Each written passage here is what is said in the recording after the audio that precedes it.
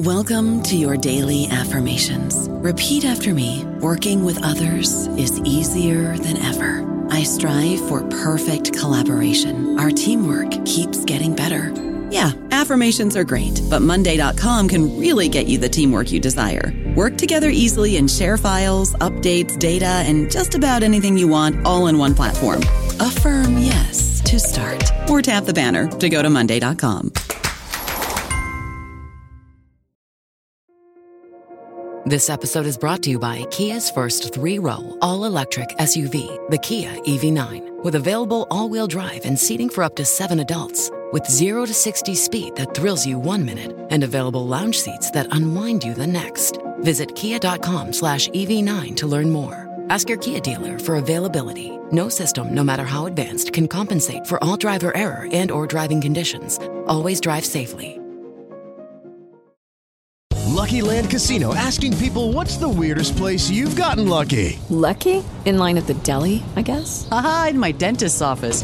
More than once, actually. Do I have to say? Yes, you do. In the car before my kids' PTA meeting. Really? Yes. Excuse me, what's the weirdest place you've gotten lucky? I never win and tell. Well, there you have it. You can get lucky anywhere, playing at LuckyLandSlots.com. Play for free right now. Are you feeling lucky? No purchase necessary. Void where prohibited by law. 18+. Terms and conditions apply. See website for details.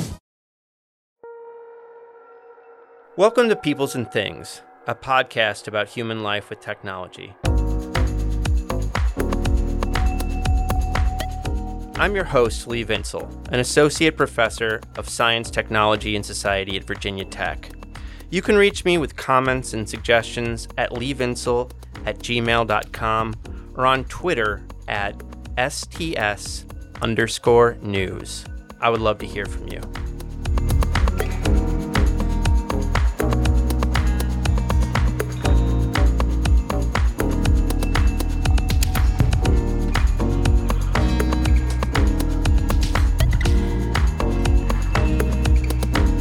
Argument of this podcast and my work in general is that we get into trouble thinking about human life with technology, in no small part because our minds are full of limited, cherry-picked examples of what human life with technology even is.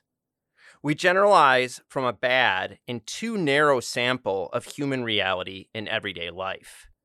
We use such bad examples that frequently we are deluded.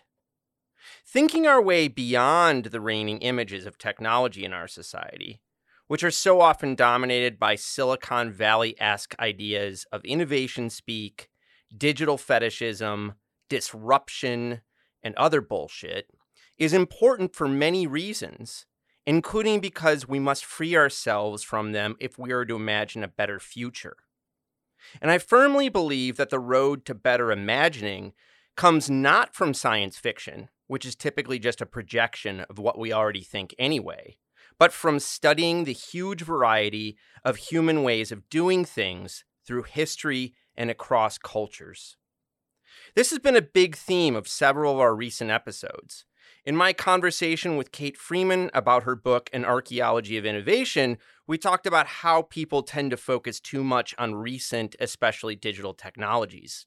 Last episode, with Diana Montano, about her book, Electrifying Mexico, we talked about how technology studies has focused far too much on the United States, Europe, and a handful of other rich industrial nations. Future episodes will continue to prod at these kinds of issues. Our guest in today's episode, Phil Scranton, University Board of Governors Professor Emeritus of the History of Industry and Technology at Rutgers University Camden, has made a long career out of challenging reigning images of how businesses work. If we look back at the history of business history, we see that for a period from the 1970s through perhaps the early 2000s, it was dominated by the thinking of Alfred Chandler, a professor at Harvard Business School, who wrote about the history of big businesses, companies like General Motors, DuPont, General Electric, and Standard Oil. The story of business history was a story of how and why these giant firms arose in the late 19th and early 20th centuries, when they basically had not existed before in all of human history. But Phil Scranton, who is an intellectual hero of mine, never bought into this story because of all the things the story left out, and he set about to make our pictures of the world much more complicated. So whereas Chandlerian history focused on large, publicly owned firms, Phil wrote about proprietary, family-owned companies. Whereas Chandlerian history focused on mass production, Phil examined specialized and batch production, which continue to make up large parts of the global economy today. Whereas Chandlerian history focused on products that were produced in a routine, ongoing manner, Phil pointed out that a huge portion of the economy is made up of projects, including everything from construction and building rehabilitation to military defense contracts. The list of Phil's endeavors to complicate our thinking go on and on. More recently, Phil has turned to examining enterprise in socialist and communist economies, a topic almost wholly unexamined in business history. In this conversation, Phil and I talk about his new book, Business Practice in Socialist Hungary, Volume 1, Creating the Theft Economy, which examines Hungarian business practices from 1945 to 1957. Regular listeners will pick up on a few recurrent peoples and things themes. First, maintenance and repair play an absolutely fascinating role in this story, and Phil is one of the greatest historians of maintenance writing today. Second, as in my interview with Diana Montano, theft and illegality are a big topic in Phil's account, and you'll soon see that future episodes will be tracking this theme even more. I hope you enjoy this conversation with Phil. I think you'll see we all have a lot to learn from him. Get excited.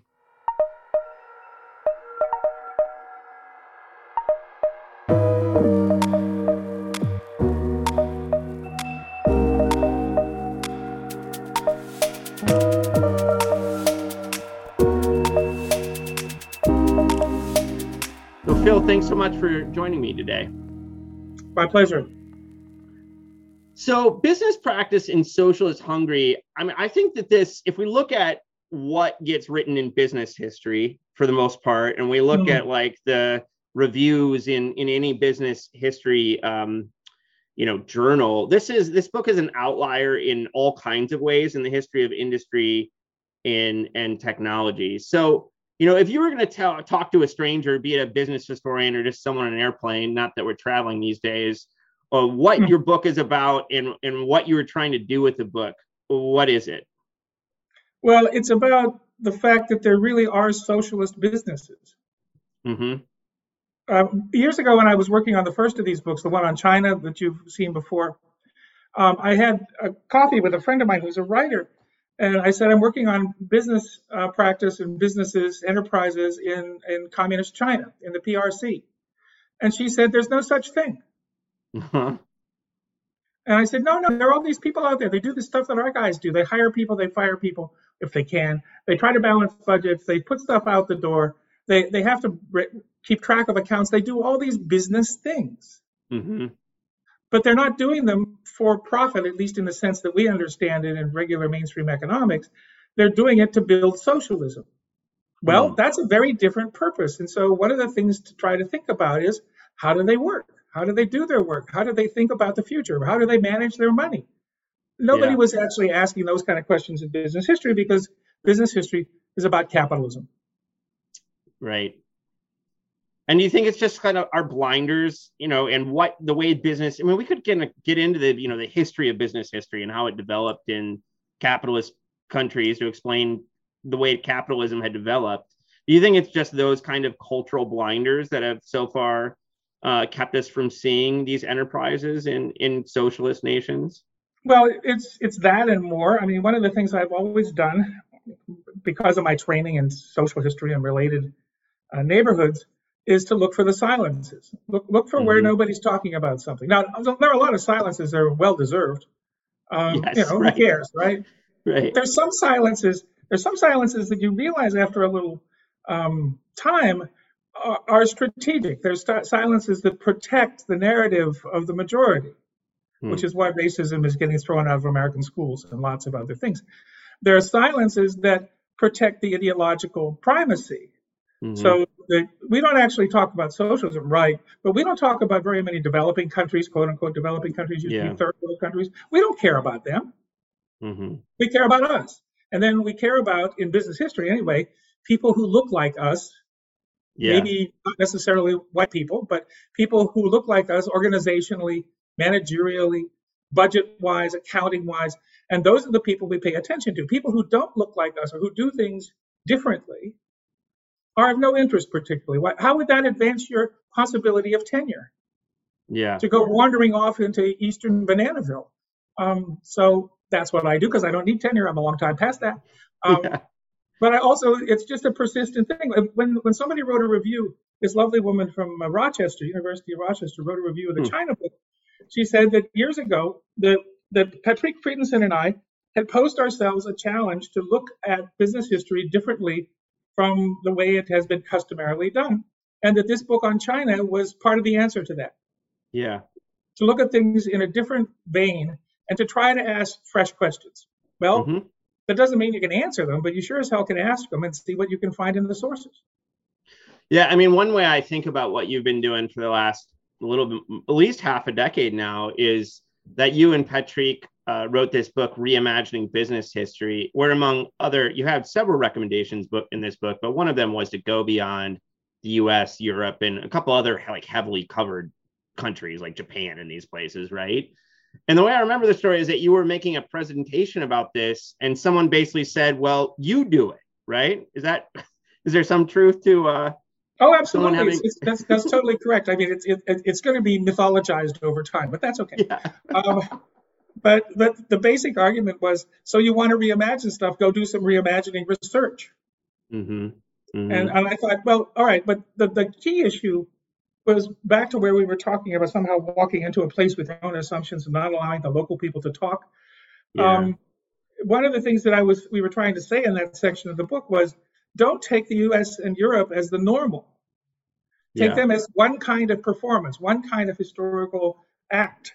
And when you go to someplace else, don't walk in with the expectation that you can assess the goings on in that environment on the basis of the grounds that you have come from. You have to step back, you have to keep your mouth shut for a while, and you have to try to see how people act in their own environment, and then try to make some sense out of that from the scholarly tradition that you come from. And that's a very different thing. So it's not just going somewhere, because lots of people have done that. It's going somewhere and not taking your own set of formal practices and assumptions as what should be the case.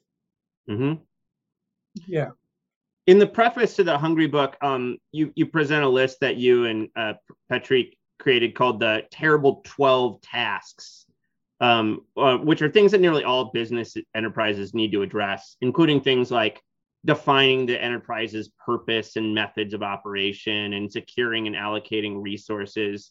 So on this kind of topic about, like letting the locality or like the place speak, do you find why do you find like a list like this useful for doing this kind of work? Well, of course, one of the things it does is it opens your mind to realize how complicated businesses are, how many things people do. I mean, it's like teaching. People imagine teaching is you stand up and you give a talk. No, I'm sorry. That's not how any of it works. In fact, we're getting away from that over the years. So doing a business is not just unlocking the front door and taking the revenues from the people who come and buy your cookies. There's just so many dimensions to it. So if you start out and as we did, I mean, there could be more, but we got 12 core ideas or core tasks that people had to address. Then you go to a new place, like Hungary, for example, and you say, well, how do people answer those challenges? What do they do? So you're not coming in with a set of solutions. You're coming in with a set of problems that folks have to solve. And so what's the purpose of the business? Well, in Hungary, the purpose of the business is to build socialism and keep people employed. Because one of the most fundamental propositions in the socialist canon is there shall be no unemployment. Now, that has all sorts of positive things to it. I mean, it gives people in jobs a sense of security. It gives people a sense that the country is being run by the people who actually live in it. But it also has all sorts of unintended consequences, which everybody has talked about for years.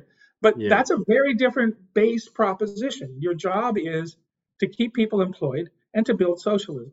And if you start from that, you begin to see the actions of management in a very different light than you might if you just said, well, these guys are deficient. They just don't know what they're doing. No, they know what they're doing. It's just really hard to do in a circumstance where you have not very many resources and all sorts of political interventions and trouble that comes from every direction. But they know what they're up to and what their goals are, and that's important. I guess, like one thing that if I walked into a classroom of graduate students and I said, we should really do more business history on these places that aren't the US, Europe, and these couple other heavily studied places, I think the uninitial reaction would be like language as a barrier. But in your projects, you found a body of sources that allow you to get at business history in these places without being, an expert in Chinese and Hungarian, and we could keep going down the list of places. Notoriously popular languages, right? Chinese. Yes, exactly. Yeah. So what are the source bases for the projects that you've been mining this last half decade or so? As an old lefty, it's painful to pay homage to the Cold War. Yes. Yeah. Yeah. I owe my heart to the company store, the guys in Washington, who in the 1940s realized that the United States was now a global power in the way that we had never been before, seriously, and that we didn't know anything about that global, whatever it was. Most painfully, we did not have a deep reservoir of specialists in the language, culture, politics, economics, history of probably 40 nations that we now had to take seriously. Yeah. All right. So, we had Russian refugees and so on. We had some folks who had come out of China at the end of the Republican period. And we had various folks who were displaced persons from the middle of Europe. But honestly, in the middle of the time that we were operating, which is not just the Cold War, but also the Red Scares of the McCarthy period, a lot of those people had uncertain backgrounds. So there was this whole complicated thing. You just couldn't hire experts and have them tell you stuff. So what did they do?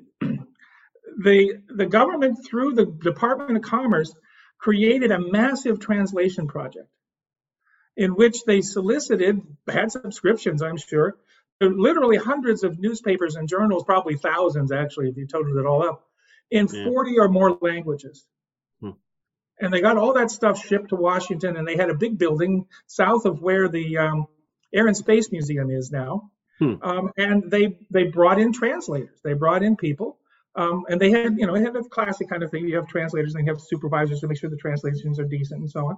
And so they translated the daily newspapers from Budapest. Not everything. They were trying to provide information for foreign policy decision making. So they didn't go through the marriage columns and the obituaries, right? But they went through the news as much as they could. And then they realized, particularly in the Hungarian case, they realized that the Budapest newspapers were party mouthpieces. And so you got sort of the official drill from those guys. But out in the provinces, there's 19 counties out beyond Budapest to the west, south, and east. Every one of those county newspapers, although it was run by the Communist Party, had its own voice. They were really mad about things all the time. They were really critical. They yelled at the guys in Budapest because the guys in Budapest were annoying. And so they started with the Budapest Press. And then after about a year with the Budapest Press, they said, no, that's no good. That's no good. They went to the provincial newspapers and started translating by my lights, I don't know, probably 20, 30,000 articles from the provincial newspapers over the course of 15 years, which are absolutely priceless, priceless stuff. And so that's all been translated. It's all on a giant website, along with all the stuff from China, along with the stuff from the Soviet Union. Probably half of everything on these giant websites is from the Soviet Union. And it's all available in English, and none of it's classified, none of it's secret or anything. It's the dialogue that was going on in political, economic, and academic circles within these various countries as abstracted for American policymakers, starting in 1957 and going until 1992. Okay. So on this website, there are more than 1 million documents. Wow. More than 1 million reports, some of which have 20 or 30 documents in each one. There's just billions of stuff. And so I kind of bored into that. downloaded thousands of pages, read it all, and said, oh, this is very neat. Look at all these things going on that I never heard of before. Are they translating reports too, or is it mostly is newspapers really the main part of it? Oh, they do all sorts of things. They do government decrees. They do reports from ministries. They do radio broadcasts. I mean, all kinds of stuff. Yeah, it's really quite extraordinary. And in consequence, that provides a foundation for understanding how people are making choices, at least how they're talking about making the choices that they're making, and how they respond to things that go wrong. So I just had an experience the other day of digging up a whole pile of material on the hoof and mouth disease that hit Hungarian agriculture in 1965. It turns out there was a global epizootic for all the environmental people out there. And this went through Africa and Latin America and across Europe of hoof and mouth disease in cattle, horses, pigs, etc.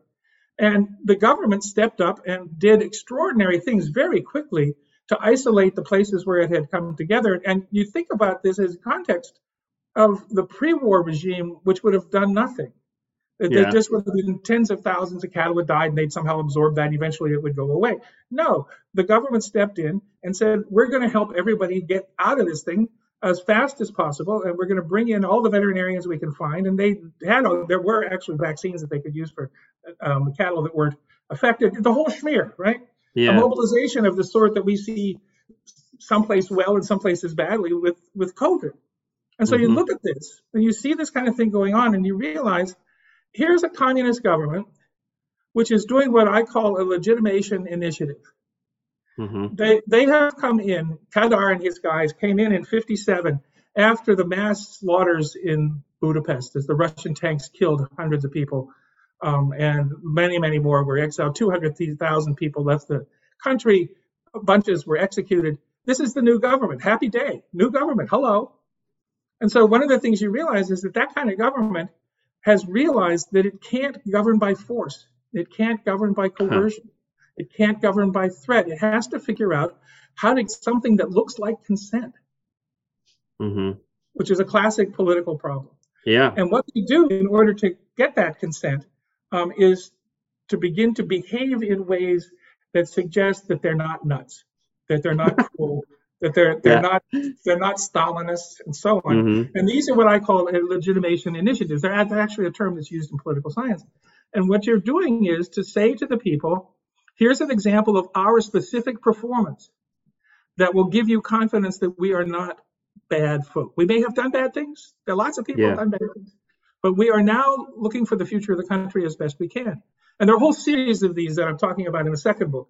That try to make and indeed there's universal assent amongst the historians of that period that Kadar convinced the people that he was a good guy, that he was a good ruler, even though he had ordered the execution of his predecessor. Oh boy. I mean, so this is a long haul, and you do a lot of different things, one of which was to open up to tourism, another was to start translating American agricultural journals, all sorts of ways to show that the state is on your side. Instead of being an oppressor and a totalitarian bunch of idiots. Now, you still have contradictions, meaning these guys are a one-party state. They control through a single budget the allocations for all sorts of institutions within the country. This is not your everyday democracy by any means. Right. But at the same time, they can't govern by torture. So they have to find a way. So here's another part about socialism that then becomes useful. How do these guys, many of whom come to power through violence, wind up being able to run a country for decades without having massive prison camps and all the rest? And you have to persuade people. And it's not false consciousness. It's not delusional. It's material incentives. It's guaranteed legal. One of the things my co-ops do, starting in '64, my co-ops, oh dear. Anyway, they start hiring lawyers. Yeah? Yeah. They start hiring lawyers. The ones in Borsod County kept 13 lawyers full-time occupied with all of their legal paperwork and suppressing and adjudicating and mediating and disputes and all this sort of stuff. Because one of the things that comes out of this process is the understanding on the part of lots of people that you can count on the government to do tomorrow what it did yesterday. And that's no small thing in an environment of upheaval and chaos that was the 1950s. So that's the kind of stuff you discover when you just go to the sources and sort of marinate in them. Yes. Yeah. So your first volume starts in 1945. So can you set the scene for us a bit? Where was Hungarian society at in 1945 when your story takes off? Mass destruction and deep division. The government during the war was a fascist government allied with the Nazis. Something, again, that people don't necessarily remember about this period. And they facilitated the destruction of Hungarian Jewry. And no lesser a person than Adolf Eichmann expressed his delight at the cooperation of the Hungarian authorities in rounding up the Jews. So this was not a good moment to be a Hungarian patriot, because it wasn't clear what that meant. And at the end of the war, the Germans are they retreat. They're half driven out, half retreat. And the Soviets come charging through with masses of troops and weaponry, and the leftover Hungarian government plus a whole bunch of the Nazis fight to defend Budapest, which gets largely destroyed. The bridges are all crushed across the Danube. Thousands of buildings are blown up or damaged in one way or another. Again, thousands of people are killed. And the Soviet takeover is kind of one of those moments where you talk about owning the ruins. So in that situation, the Russians were not exactly welcome. Yeah. Because one whole chunk of the population had been defeated. There were many, many Jews amongst the communists who had been a part of the party in the Hungarian 30s and 40s, and came back from Moscow because they ran away, of course, when they were being harassed and killed and slaughtered, and wound up being Moscow Stalinists. So there you have another layer of anti-Semitism that can get manipulated in one fashion or another. And the consequence is that there's a brief period, about 3 years, when there's a kind of series of coalition governments, the largest party of which is the Peasants' Party, called the Smallholders. But eventually, Matthias Rákosi, who's the principal communist guy, managed to manipulate a series of elections, some of which were clearly fraudulent, and the takeover by the Hungarian Workers' Party comes in 1949. And at that point, you have a real problem, because you have a destroyed country, you have thousands of bridges that are down. They've been working on getting this rebuilt, but you have virtually no money to speak of. The entire currency went into the worst hyperinflation in 45 and 6 that Europe has ever seen, much worse than the one in Germany in the early 20s. And so the money system was in ruins. And now you're supposed to build socialism out of what? This wreck, this mess. And you're supposed to build it according to what Uncle Joe wants it to look like. So these are very unpleasant prospects going forward to try to create something that basically hardly anybody except the communist core wants to have happen. In the countryside, there are virtually no party members. The Communist Party in pre-war and wartime Hungary was almost entirely a Budapest affair. I mean, Budapest was big. It was 1 million plus people in a country of 10 million. But even so, it's just one compact place with a lot of industrial plants and the government apparatus. But when you go 20 miles outside, you're in the countryside. And it's countryside all the way to Austria or all the way to Romania. There's just all these woods and fields.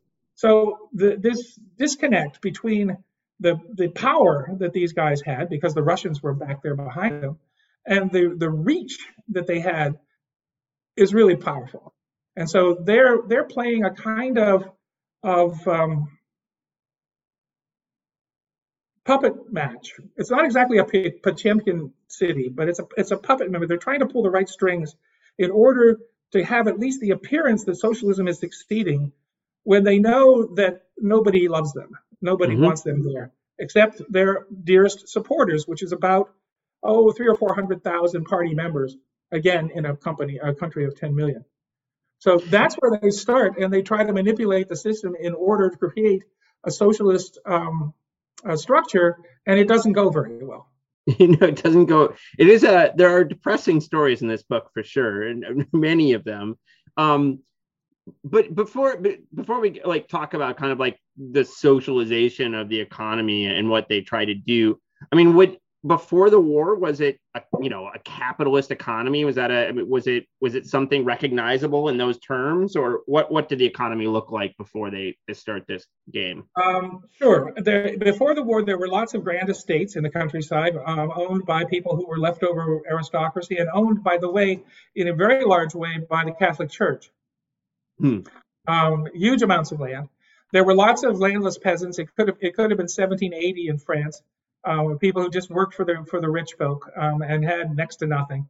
And in the cities, in the big cities, there were a couple of smaller ones, but in the big city of Budapest, there were lots of big businesses by Hungarian standards of textile mills with 700 people. There were 3,000 or 4,000 folks in one of the machine works down on Sepal Island.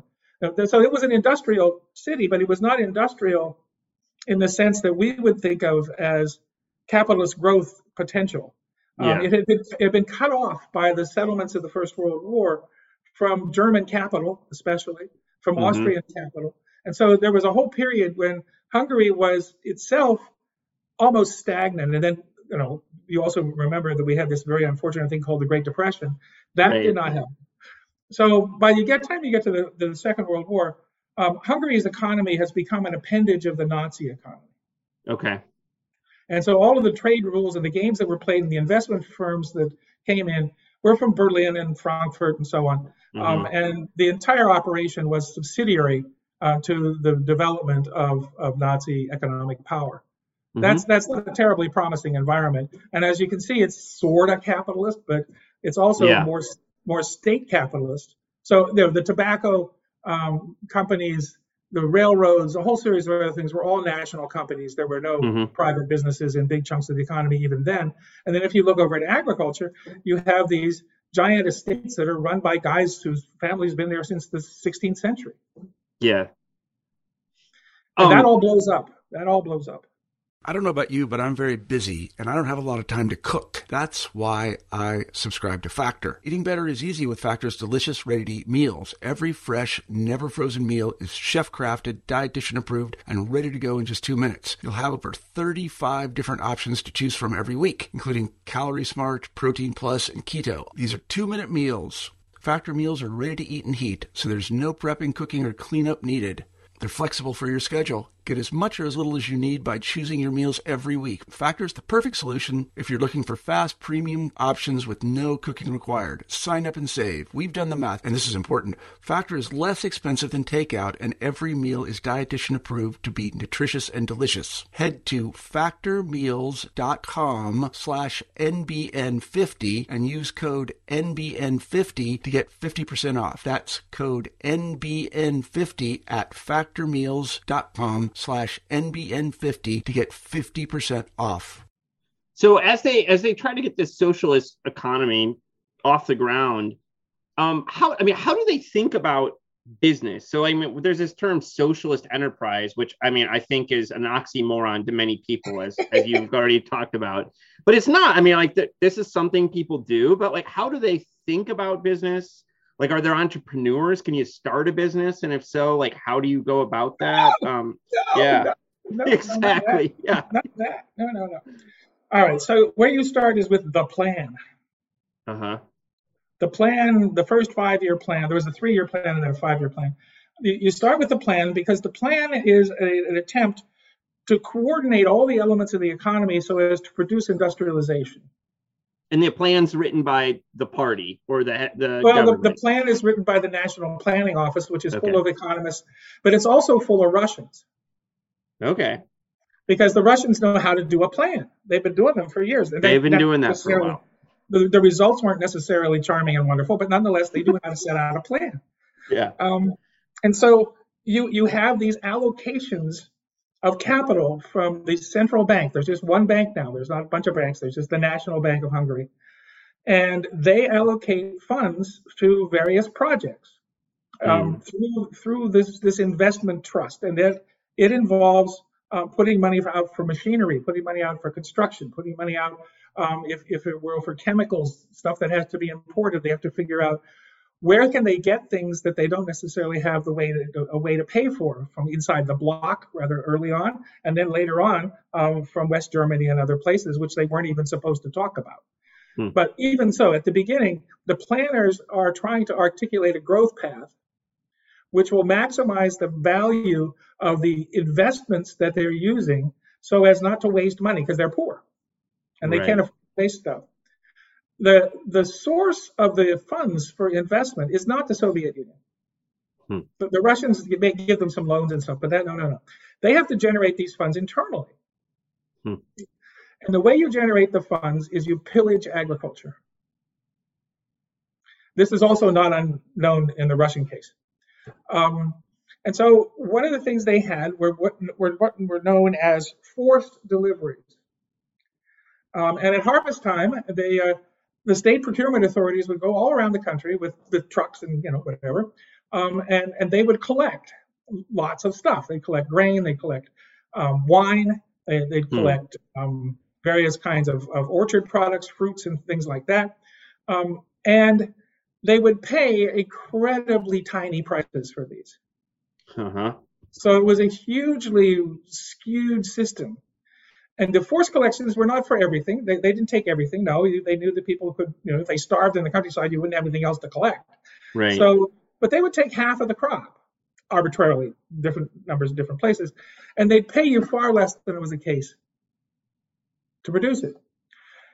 They would resell that through the state retailing systems to the workers in the towns and cities at much higher prices, by the way, much higher prices. Yeah. So Hungary's food and clothing and everything, cigarettes, were way expensive. And the people in the countryside couldn't buy any of that stuff themselves, so they managed to steal enough to keep themselves alive. But the people in the cities complained bitterly because they couldn't get much of anything for their wages. And their wages had been, according to the plan, set very low, so that in fact, capital accumulation, a good term in socialism, capital accumulation would be very high, very robust. And with that accumulation, you could invest in manufacturing facilities. Okay. And so there are some estimates, I don't remember them off the top of my head, that as much as 35% of the GNP in these early years was reinvested in economic development in the sense of factories and mines, railways, and reconstruction of the broken bridges and all of that. So they not only pillaged the countryside, they also squeezed the workers. Yeah. Which made everybody cheerful.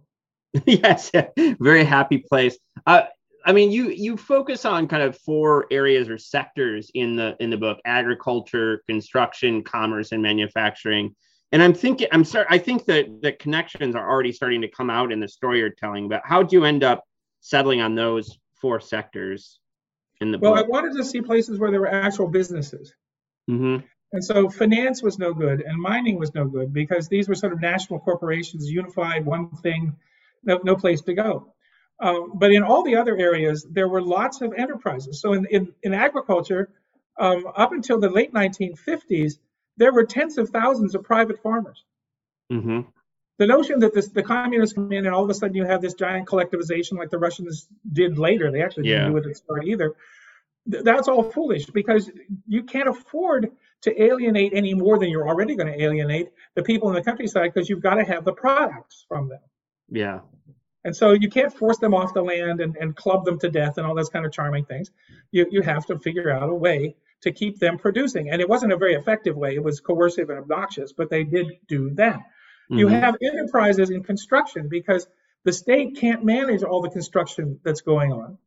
There is a bureau, the Ministry of Construction, which is supposed to do stuff. But it turns out that the railways have their own construction units, that most of heavy industry has construction divisions to maintain and build factory units, that there are multiple construction enterprises scattered across the whole enterprise.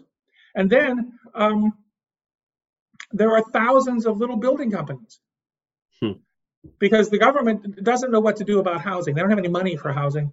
There's so much destroyed in the war. So what they just let it go. all these little building trade companies appear to repair and construct, and and they're guys who put in the plumbing and all this sort of things, and they're completely outside the state sector for a long time, actually going into the 60s at least. So there's enterprises all over the place there.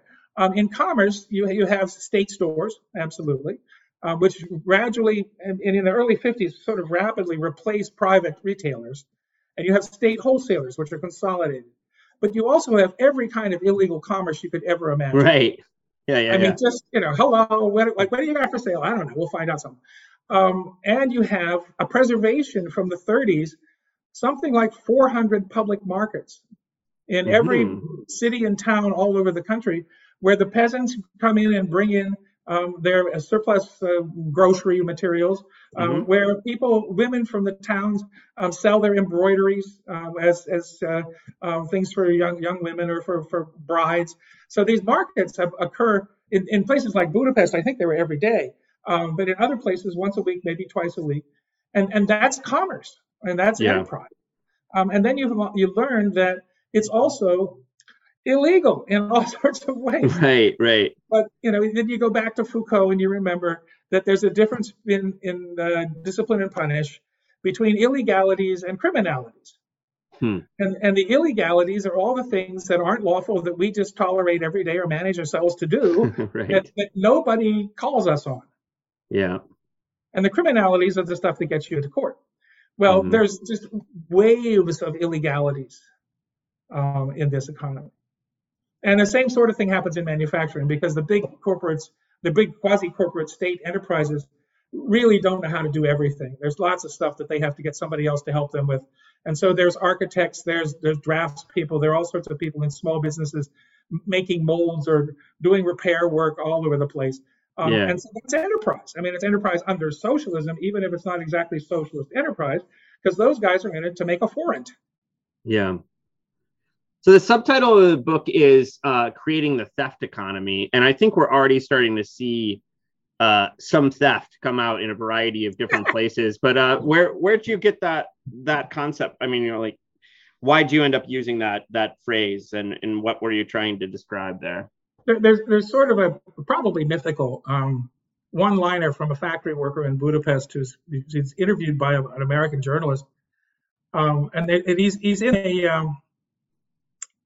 he's in a nightclub, and the journalist sees all these people in the nightclub with bottles of champagne and dancing girls and fancy meals and all the rest, and he's a little amazed because he knows that the people in the streets are dressed pretty shabbily, and there's a lot of complaint about the lack of income and so on. And so he asked this guy who's a skilled worker who's there with his wife, having a nice time listening to the music, how is this possible? And the story that's reported is the guy says to the journalist, well, here's the situation. The state steals from us and we return the favor. And so what he tells him in more discursively is that the people you see here are the people who are able to steal a lot. Everybody steals some because the income that they're able to get from their jobs is so parsimonious that you have to get some money from somewhere else. Hence all these little market things and these little thefty dues. There's a great story that's in the book somewhere of a guy whose uncle works in a radio factory cutting out the backs of the radios. It used to be kind of a cardboardy thing that they would cut out the back for it and slide it in. And he figured out a way to cut out the cardboards from the big slabs in such a fashion as to leave long, thin pieces of leftover cardboard. And what he would do at night is take those and throw them over the fence to his nephew, who would then take them and sell them to shoe repair guys for insoles. And the cost of doing business is zero. The risk, of course, you could get grabbed and tossed in jail or something. The cost of business was nothing, but it was all a profit. So there's your theft economy, right? You're using the state resources, the leftovers from these radio backs, in order to supply something that really was important, which was shoe repair, which the state hadn't provided for and people desperately needed. And the shoe repair guys would pay for materials because they weren't on the approved list to get leather and insoles and other stuff. So they had to figure out a workaround. And there are thousands of those. That's beautiful. I just want to say in passing, I think some of my colleagues, my colleague here at Virginia Tech, Fabian Prieto Nanez, who is from Colombia, but also writes about Colombia, is doing good work on stealing television via satellites. And there's a woman named Diana Montaña who writes about Mexico City and the electrification of Mexico City, and writes about electricity theft there. So I think there's like a new wave of pretty cool stuff being done on business and technology and illegality that I think we should like do a panel or at some point or something like that, because it's a great last topic. Summer, I read a novel based in Bombay, and the opening trope was this whole apartment building where everybody was stealing electricity. Yeah. and then there's a fire and everything gets all goofy and so on and so forth. So yeah, one of the things, go ahead. Yeah. One of the things this brings up is to ask then of the capitalist world. So how far and deep is the theft economy? Right.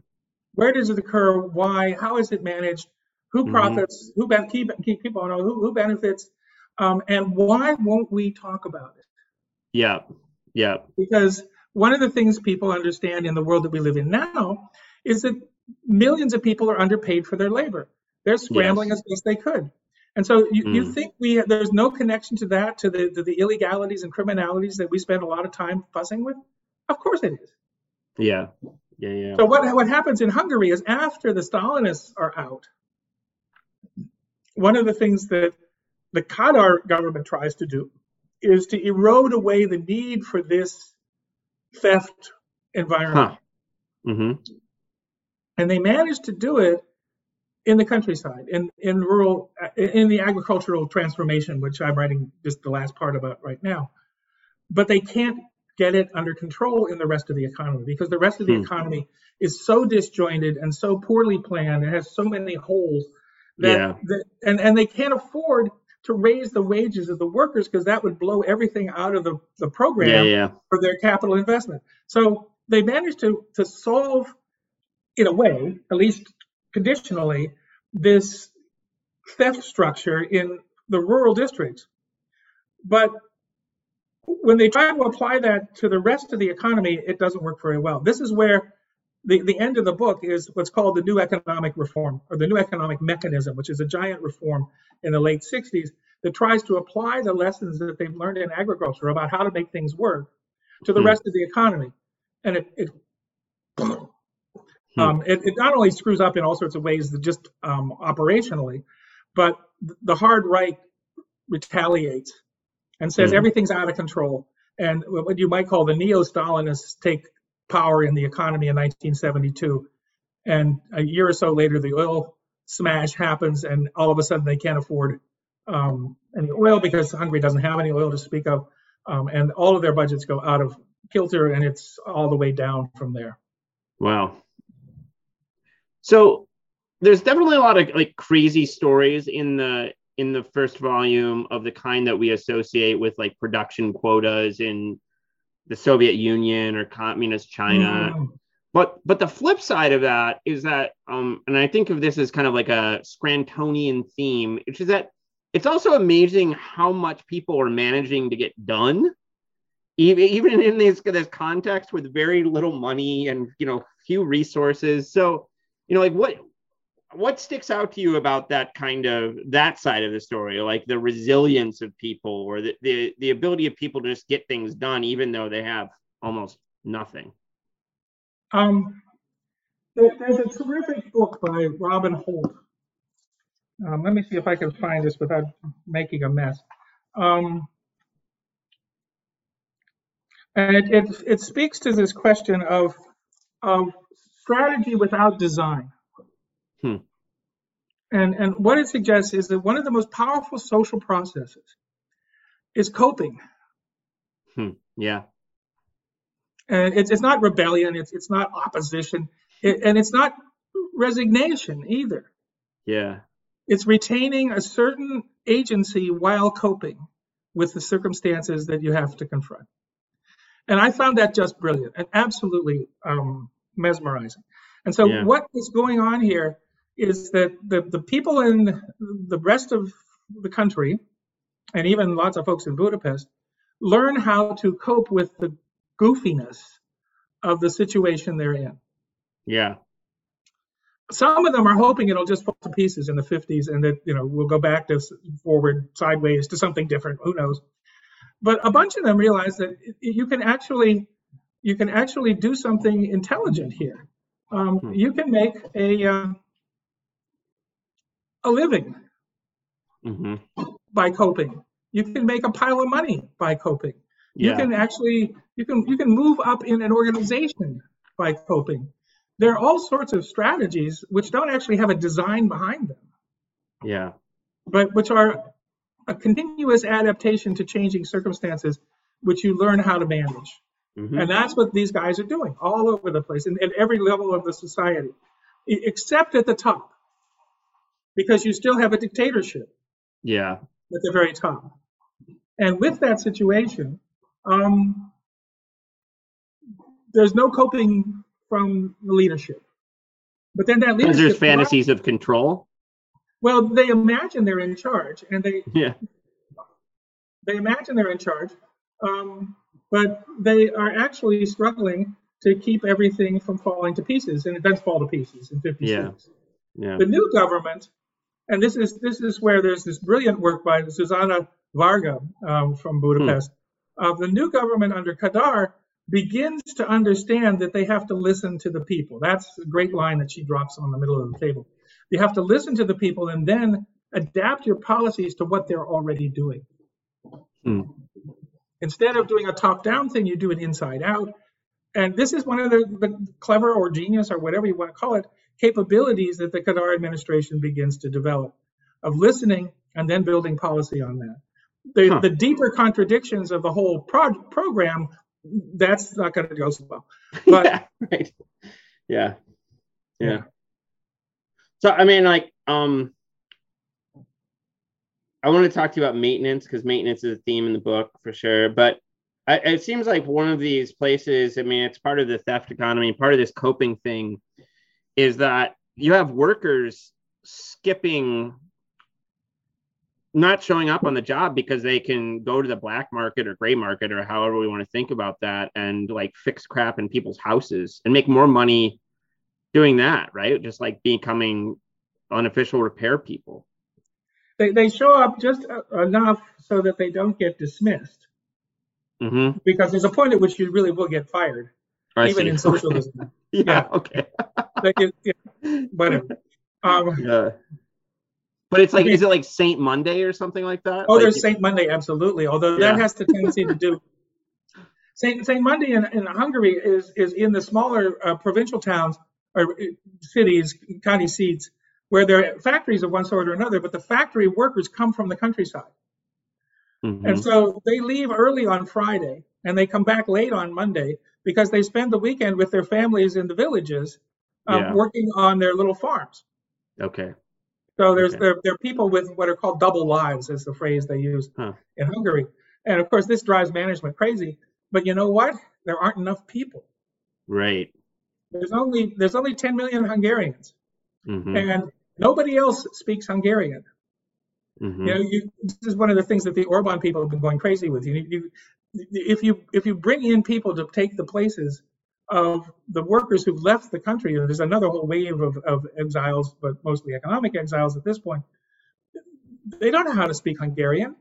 There's a restricted population, and so you have to figure out a strategy to integrate those folks into the society, and that's not something that Fidesz people are terribly interested in. But that's a separate issue.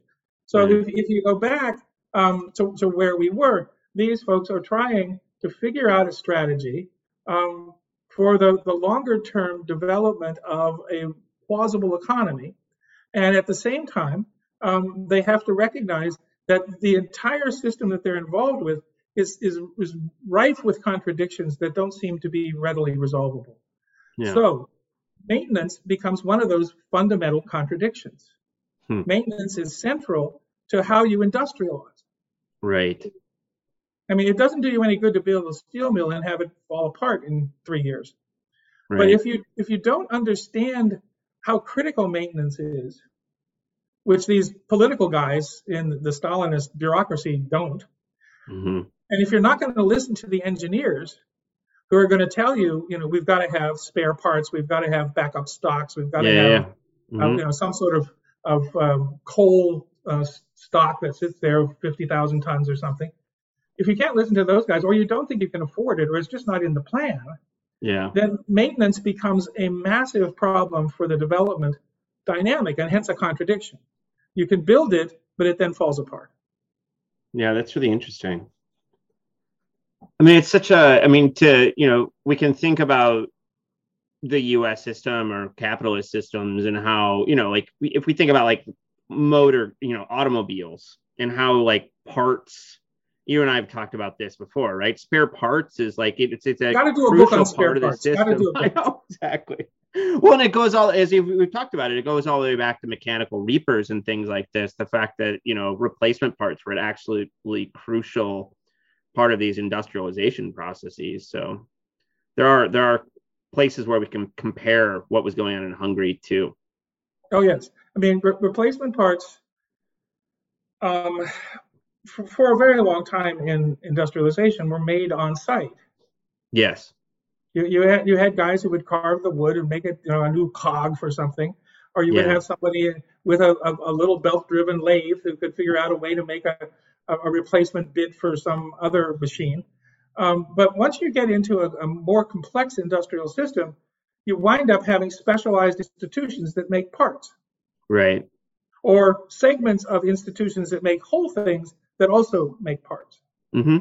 So in Hungary, one of the lovely things I discovered was those are my other sources, by the way. There's these nice people in the CIA who I also owe a lot. Exactly, yeah. Anyway, the CIA had all kinds of spies. They're known as informants, by the way. And their names are what's blacked out in the CIA reports that have been declassified. But there are thousands of these. Actually, there's 1 million of these from all over the world. But there are thousands of them about Hungary that have been declassified reports, and they're reports on factories and how they worked in the period up to 56. After 56, they don't have so many people informing because lots of them left the country. But anyway, what you wind up with is these reports on places that are trying to figure out how to acquire spare parts for, let's say, tractors. Yeah. And there are factories that are assigned the job of producing tractor parts. But they don't do that. The prices that are in the massive state price books for the spare parts are so low that it doesn't pay them to make a whole lot of spare parts. They make entire tractors. You want to buy a new tractor? I'll sell you one. You want to buy a spare part? No. You want to buy a camshaft? You're on your own. Too bad. So then it gets more beautiful. Right after the war, there's this terrific CIA report about auto repair in Hungary, and it turns out that and there's not a ton of autos. This is still a largely horse-drawn economy, but nonetheless, this guy, whoever he is, he must work in some central agency, reports that there are 57 different auto models that are existent on the Hungarian plain, ranging from Fords to Mercedes to weirdo Russian things to stuff that whatever the equivalent of Yugo is really terrible to. And of course, trying to find parts for 57 different kinds of cars is a total disaster. So the stuff can't get fixed, and these automobiles and trucks as well, which is more crucial, just start to fall to pieces and drop out of the fleets. Now, years later, this same problem starts to happen for agricultural equipment, which is where I'm living right now, because virtually all of the Hungarian agricultural equipment is imported from either the Soviet Union or Czechoslovakia, which makes really good stuff, some from Poland, and they make a few things themselves in Budapest. And you need spare parts from foreign countries. Oops, that ain't easy either. And the Russians are notorious for promising spare parts in March, so you can get ready for the plowing season and receiving the spare parts in July, where the tractors have been sitting idle for 3 months, 4 months, 5 months. So spare parts become one of these, if you will, Hughesian moments. It's a place where you have this total bottleneck in the economy, which has implications that spread out all over the place. Yeah. And paralyze the capabilities of mobilizing the economic possibilities that are in front of you. And of course, the program that's designed by the plan provides no incentive for the major corporations, the major enterprises in metalworking, to make a lot of spare parts, because the price book for spare parts is set in place. It's 262 volumes, by the way. The price book for everything in the economy. Oh, wow. There's these giant, there's huge shelves. The one for auto repair is like 500 pages for every single, it's got everything. It's wow. The CIA actually translated some of this stuff, so it's really beautiful. Anyway, but God knows why. I mean, it's totally bizarre. But anyway, so they set up this price system in 1949 when the Communist Party comes to power, and they revise it in 1959. That's a little slow. That's slow. Yeah. And then they revised it again in 1966. It's a little closer, 7 years instead of 10. Well, the problem is, if you're in a socialist economy, you can't let the market change prices. Right. I mean, this is Hayek's nightmare, right? Absolutely. You've got everything interlocked with the plan. And so the allocations have to be done on price. But then the perverse incentives of having misplaced the price concatenate throughout the system. And one of the places that happens is spare parts. Huh. That's so interesting. I've been having way too much fun. So, I mean, I think you started all right, because it's kind of hard to talk about this volume, but without talking about the one you're writing now, which you're about halfway through. Not quite, but on the cusp. Getting there. Yeah. And so you're going to finish that up. Do you know what's next for you? No. I mean, I suspect. First, I did a kind of a choice thing about 2017, because I knew I wanted to go, after working on China, I wanted to do something in Central Europe, the other socialism, right, so to speak. Right. And so I did a whole lot of downloading and reading on Hungary and Poland. So I have boxes of material on Poland. And Poland is fascinating in its own way, but Poland is the closest thing to never socialist that you're going to find. Right. Yeah. I mean, it was technically socialist, just like Hungary was, but the entire agricultural system was private. The collectivization failed completely. I mean, all of this is pretty well known, and the Polish environment doesn't offer as many opportunities for discovery, I think. I don't know for sure, but I don't think, as what happened in Hungary, where I was just being amazed. Well, I sent you these crazy sources. Yeah. I was just being amazed at what was going on there, and how people were putting together out of matchsticks this entire economy. So I don't think I'm going to do the Poland thing. And that leaves me with the terrible prospect of having to think up something else. I would think, I guess with where you've been heading with, this kind of, we can call it global. We can call it just not the typical spaces, histories. Like, is there anything in Latin America that appeals to you, or Asia? First, you have to recognize that at some point I'm going to run out of this language bonus area. Yeah, that's true. So, at my age, it would be really interesting to try to learn a whole series of non-English languages, but probably not be productive. Right. One place that has appeal because of its Englishness is Nigeria. Yeah. Which is famously known as a failed state and was an oil empire kind of thing, and where the Brits really behaved badly, I think. in the transition out of colonialism, though I haven't read enough about that to be at all certain. And it's one of those places that has this oil curse, which it's called in the literature, where there's vast riches, and the possibility of sharing it for national development is certainly there, and it fails completely. Yeah. So I don't know whether there's something. See, one of the things that is helpful is if the Americans get paranoid about something, yes, in the they CIA, produce documentation. And they produce all this documentation. Right? Yeah.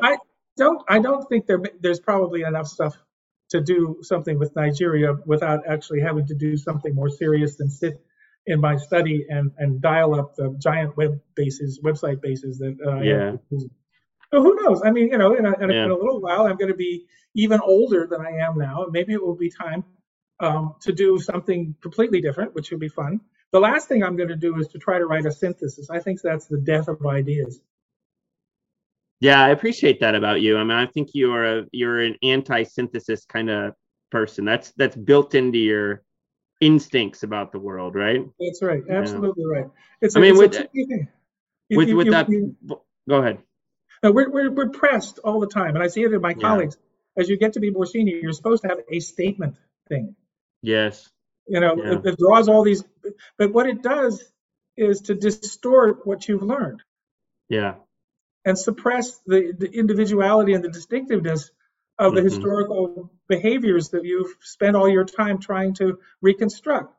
And so wedging things into sort of clumsy categories that flatten the diversity of reality is just not on my agenda. No. I'm with you. I think you and Patrick in the book you guys wrote together talk about it. In one place you talk about it is not coming up with another kind of grand theory, because we had Chandlerianism. This is the work of Alfred Chandler for a while, and it's like sometimes people push to like, well, we need something else of that kind of ilk, and it's like, no, don't do it. I see this all the time in the history of technology, where like there was a period with like the social construction of technology was everything, right? And then there was Biker and all those smart people. It was great. Yeah, it was great, but it was like then it got kind of waned, and then some people hanker for another kind of framework or something. I'm like, we don't need that. What we need to do is go look at places and what people need to do is go back and read Bruno Latour's Aramis. Read it very closely, because what old Bruno does is to say, find a situation, find a conflict, follow the actors, identify the stakeholders, and see who defaults, see who supports, see who can't decide, see what technologies are tested and what technologies never get a chance to get out of the box. All of a sudden, you learn something about process. And that's exactly what we're about. We're about process. Having it all settled is kind of tiresome. I mean, and that's what synthesis is trying to do for you, is settle it. Yeah, I think synthesis is trying to stop the conversation. Got it. Yeah. Yeah. On the other hand, my conversation will get stopped too at some point. So there's some things you can't really fight. Well, Phil, I think you've been doing great, man. And I think that you're doing really unique and creative work and finding creative ways to do it, too, with the sources. So I really appreciate what you're up to, and I'm a big fan. So thank you for taking the time. It's a great treat to have a chance to see you. It's been a while.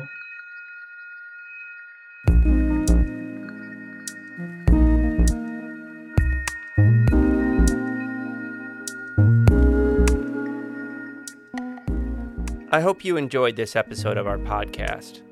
Peoples and things, like most things in this world, depends on the work of many people. I want to thank my brother Jake Vinsel for writing the music for the show. I want to thank my buddy Juliana Castro for designing the logos for the podcast. You can check out her work at julianacastro.co. Peoples and Things is a production of Virginia Tech Publishing and the University Libraries at Virginia Tech. Production activities are supported by the Athenaeum, a space in the library that acts as a hub for digital humanities teaching, learning, and creation. Joe Ford is the Athenaeum coordinator and digital humanities specialist at VT Libraries, and he serves as producer and sound engineer for the podcast. For information about other podcasts from Virginia Tech Publishing, visit publishing.vt.edu. I also want to thank you for listening. Thanks. With Lucky Land Slots, you can get lucky just about anywhere. Dearly beloved, we are gathered here today to... Has anyone seen the bride and groom? Sorry, we're here. We were getting lucky in the limo and we lost track of time. No, Lucky Land Casino, with cash prizes that add up quicker than a guest registry. In that case, I pronounce you lucky. Play for free at LuckyLandSlots.com. Daily bonuses are waiting. No purchase necessary. Void where prohibited by law. 18+. Terms and conditions apply. See website for details.